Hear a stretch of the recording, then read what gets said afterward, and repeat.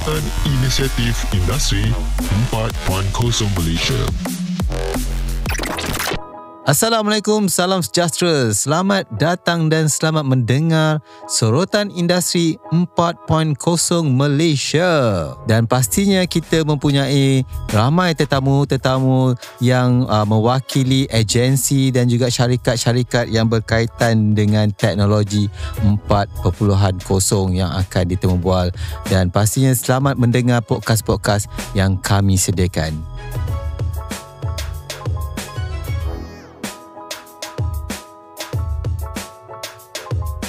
Banyak sebenarnya telah kita dengar tentang industri 4.0 ni. Tapi, apakah kita faham tentang apa itu industri 4.0? Pada Oktober 2018, kerajaan telah pun melancarkan pelaksanaan Industry Forward, National Policy on Industry 4.0, dan ini sekaligus memberi kemaskini kepada para komuniti usahawan dalam perkembangan terkini inisiatif Industri Forward dan juga menggalakkan penggunaan Industri 4.0 oleh IKS. Dan Industri 4.0 ni pada dasarnya telah dinaik tarafkan daripada Industri 3.0, iaitu revolusi digital. Contoh-contohlah teknologi Industri 4.0 seperti IoT ataupun Internet Kebendaan, Big Data, kecerdasan buatan atau AI, pengkomputeran awan ataupun cloud computing, cyber security dan pelbagai lagi. Masyarakat sebenarnya diharapkan untuk menjadi penggerak dalam revolusi 4.0 ini kerana perubahan pesat memerlukan kita untuk turut berubah seiring dengan keperluan digital masa kini dan akan datang.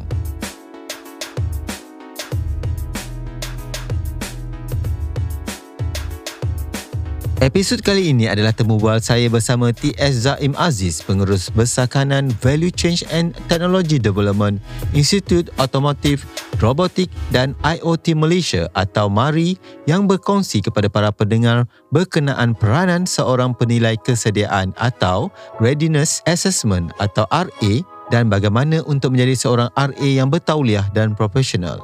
Mari kita sama-sama dengarkan Temubual ini.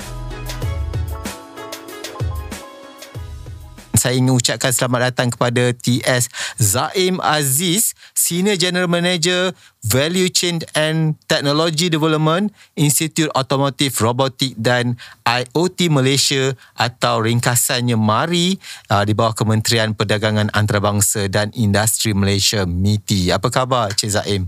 Baik, Assalamualaikum. Waalaikumsalam. Alhamdulillah. Cik Za'im, boleh ceritakan seberingkas, kita nak tahu kan lebih lanjut tentang proses penilaian kesediaan ataupun Readiness Assessment ni, sebab ramai orang dengar Readiness Assessment tapi tak faham apa bendanya. Okay.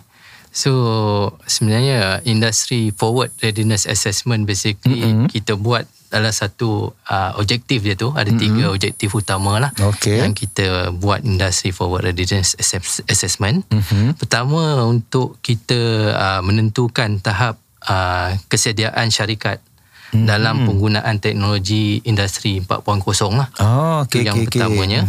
Kemudian kita nak mengenal pasti jurang dan bidang peningkatan dalam penggunaan Industri 4.0 ni, dan juga untuk mencari peluang untuk meningkatkan dan menambahkan pertumbuhan ekonomi lah. Itu yang keduanya. Yang ketiga, untuk kita sebagai assessor ni, penilai ni, kita nak menyediakan satu rancangan dan strategi yang dapat dilaksanakan untuk projek apa yang kita katakan projek intervensi berdasarkan hasil lah, kita nak outcome dia. Itu yang objektif utama lah yang kita laksanakan Industry Forward Readiness Assessment. So itu antara 3 perkara utama yang menjadi fokus kepada MARii untuk memperkenalkan ataupun RA ni ataupun Readiness Assessment ni kan. Okey, dan nak tanya juga dengan Cik Za'im, apa agensi-agensi yang terlibat sebenarnya dalam RA ni? Buat masa ni ada 3 agensi utama lah yang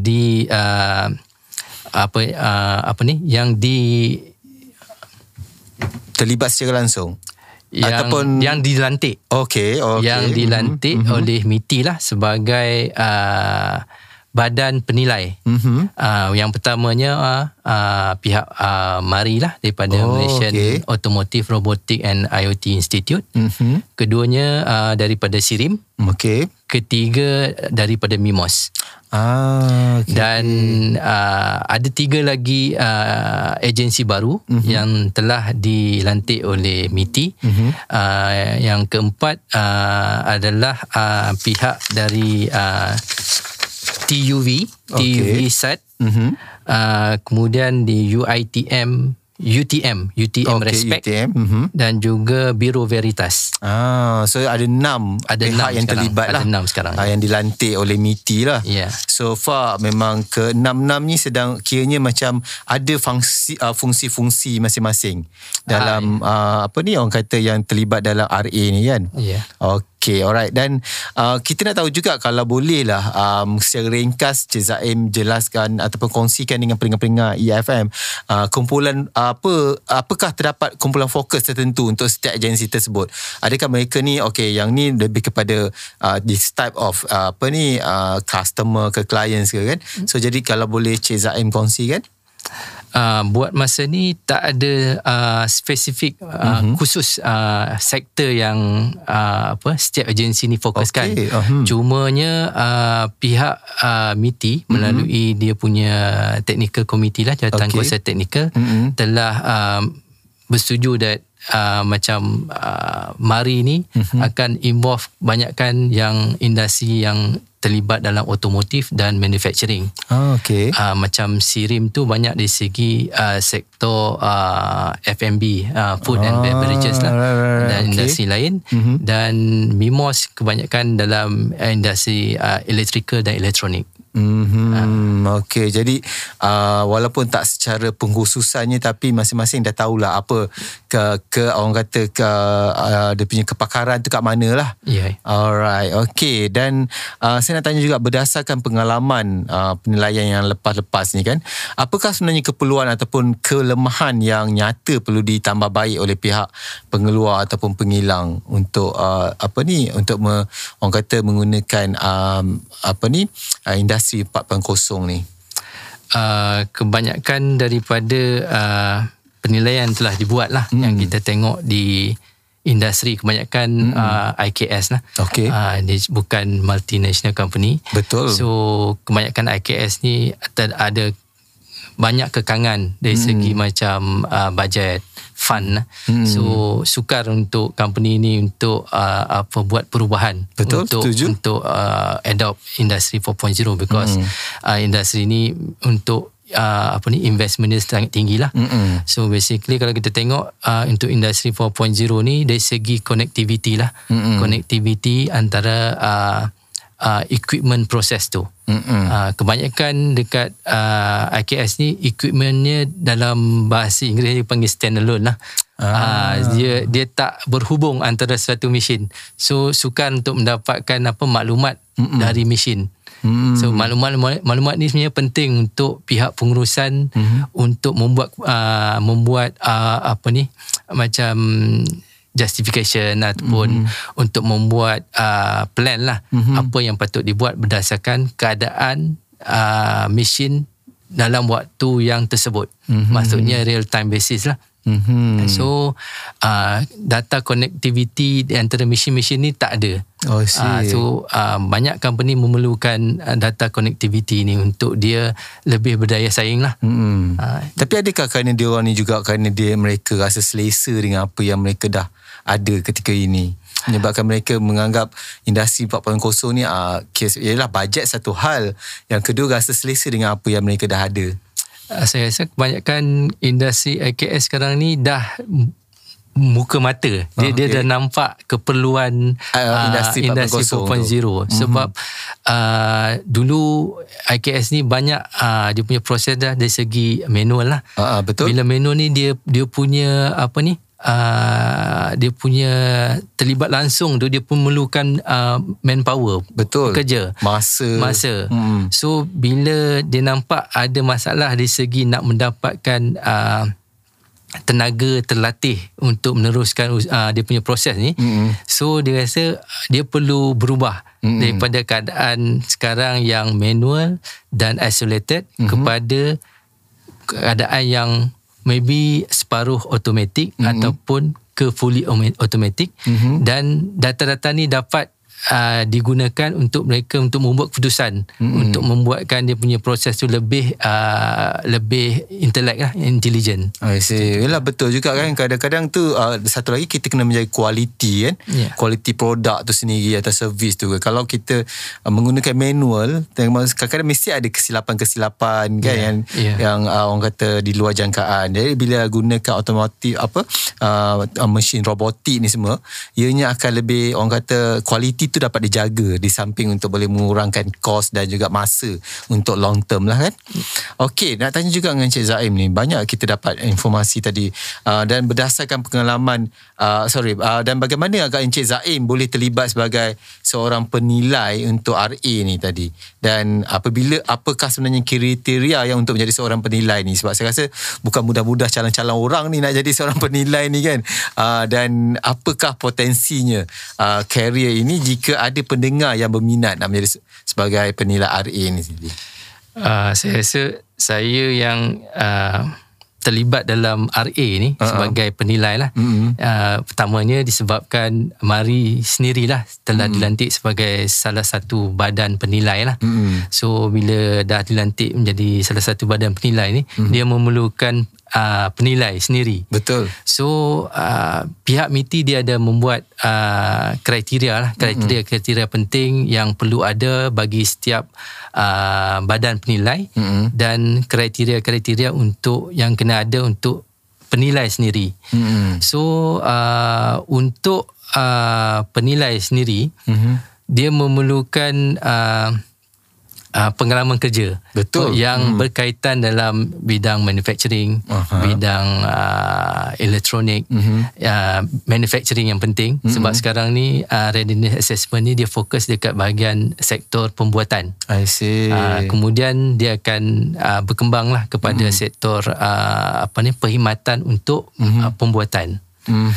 So berdasarkan senarai-senarai pekerja ni, dia punya requirement tu, dia nak penilai ni sekurang-kurangnya mempunyai experience lebih daripada 10 tahun. Wow. Dia nak, itu kriteria yang MITI tetapkan lah, dia nak yang lebih 10 tahun. Dan juga penilai-penilai ni kenalah dia pekerja tetap agensi tersebut. Dia tak boleh yang temporary contract, tak boleh. So dia kena permanent employee staff lah. Staff lah, kena staff. So dia ada banyak dia punya requirement tu.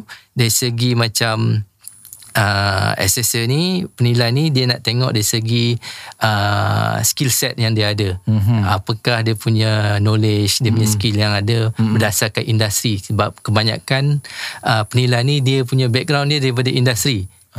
So maksudnya 10 tahun dia bekerja, dia punya 5 tahun di industri, mungkin lagi 5 tahun di bahagian agensi. Dia pernah orang kata pernah on the ground lah. Berada di di ini. Tapi kalau nak tanya sendiri, kalau bolehlah Cik Za'im kongsikan, Cik Za'im is a background apa? Background saya mechanical engineering. Dah agak dah. So banyakkan saya pengalaman saya berdasarkan proses engineering lah. I see. Tapi bidang-bidang lain boleh jugalah kan jadi penilai ni, ataupun boleh on specific. Boleh, banyakkan dari segi teknologi yang ada experience dari segi pernah membuat audit. Pernah menjadi penilai untuk industri. Itu antara yang kriteria yang MITI tengok lah. I see. Okay. Ada kosong lagi? Saya tak layak pun dah. Okay, dan nak juga tanya kan, kalau ada pertanyaan mengenai RA ni kan, atau career sebagai RA ni, sebenarnya macam mana mereka pendengar EFN ni yang mungkin sedang mendengar kan, nak tahu ataupun nak hubungi lebih lanjut lagi? Saya rasa seperti yang saya cakap tadi, macam sekarang ni badan penilai yang dilantik ni ada 3 badan.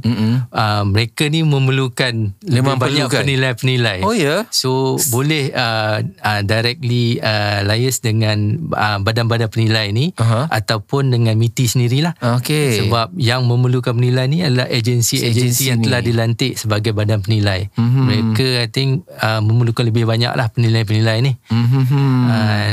Berdasarkan requirement yang tadi tu, sekiranya ada qualification macam tu, boleh sertakan dia punya resume lah kepada agensi-agensi. Okey, maksudnya apply direct kepada agensi-agensi berkaitan lah. Kalau sirim lah kan. Okey, faham. Jadi kepada anda, kalau tiba-tiba nak tukar kerjaya, nak jadi sebagai badan penilai ni, bolehlah apply. Mohon cuba nasib. Kalau anda rasa anda layak, anda memang ada experience lebih 10 tahun 10 tahun Cik Za'im untuk jadi seorang penilai ni, boleh lah, insyaAllah boleh mohon cuba mengubah orang kata kerjaya sebagai seorang penilai ni. Dan ada maklumat-maklumat lain yang Cik Za'im nak kongsikan dengan kami di pendengar-pendengar EFM juga. Sekarang ni waktu MCO itu kita dah stop lah dia punya penilaian ni kan. So kita akan sambung balik selepas ni. Alright. So kita akan try untuk completekan yang allocation 450 company yang perlu di-complete. Dia total berapa? Untuk tahun ni 450 lah company. Dia akan dibahagikan kepada 3 badan penilai ni, termasuk yang terbaru lah.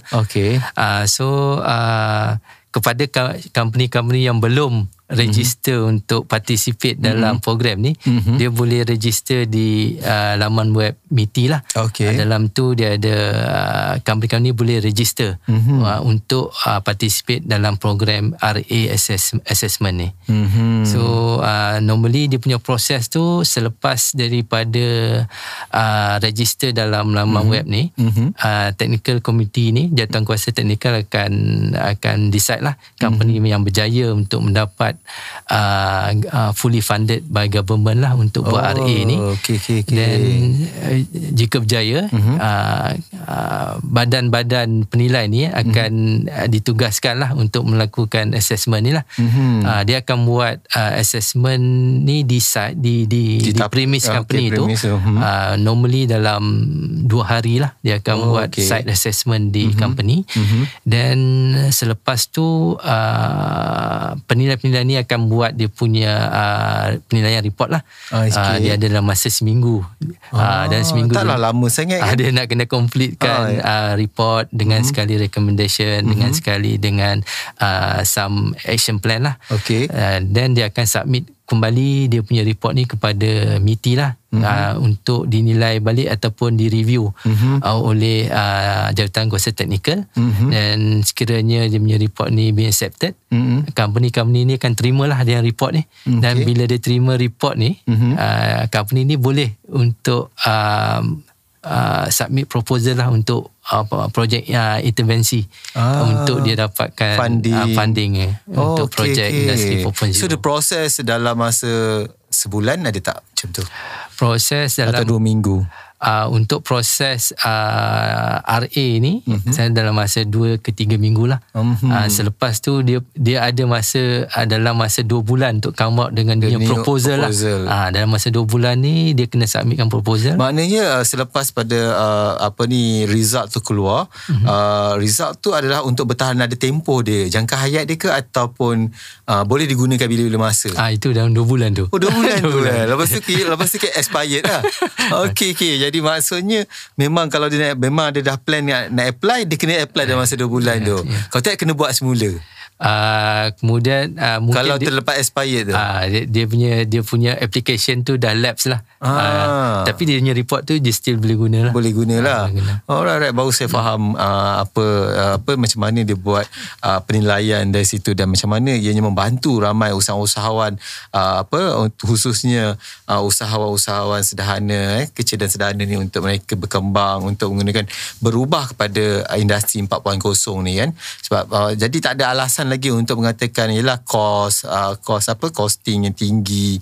Kalau kita boleh gunakan, kalau kita nak, kita boleh gunakan minta bantuan daripada kerajaan sendiri kan.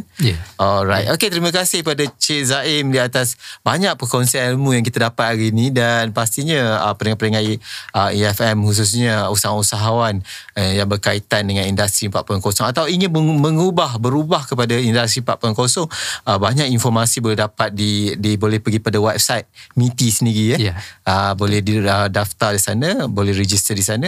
Jadi pergilah rajin-rajinlah pergi ke website MITI. Okey, terima kasih kepada Cik Za'im kerana datang ke EFM berkongsi dengan kami, dan kepada anda semua teruskan bersama kami dengan tetamu-tetamu yang lain di sorotan inisiatif Industri 4.0 Malaysia, dan pastinya banyak input ataupun informasi ataupun ilmu-ilmu yang kita akan kongsikan lebih banyak lagi tentang Industri 4.0 ini bersama anda. Jadi jangan ke mana-mana, teruskan bersama kami. Assalamualaikum, salam sejahtera.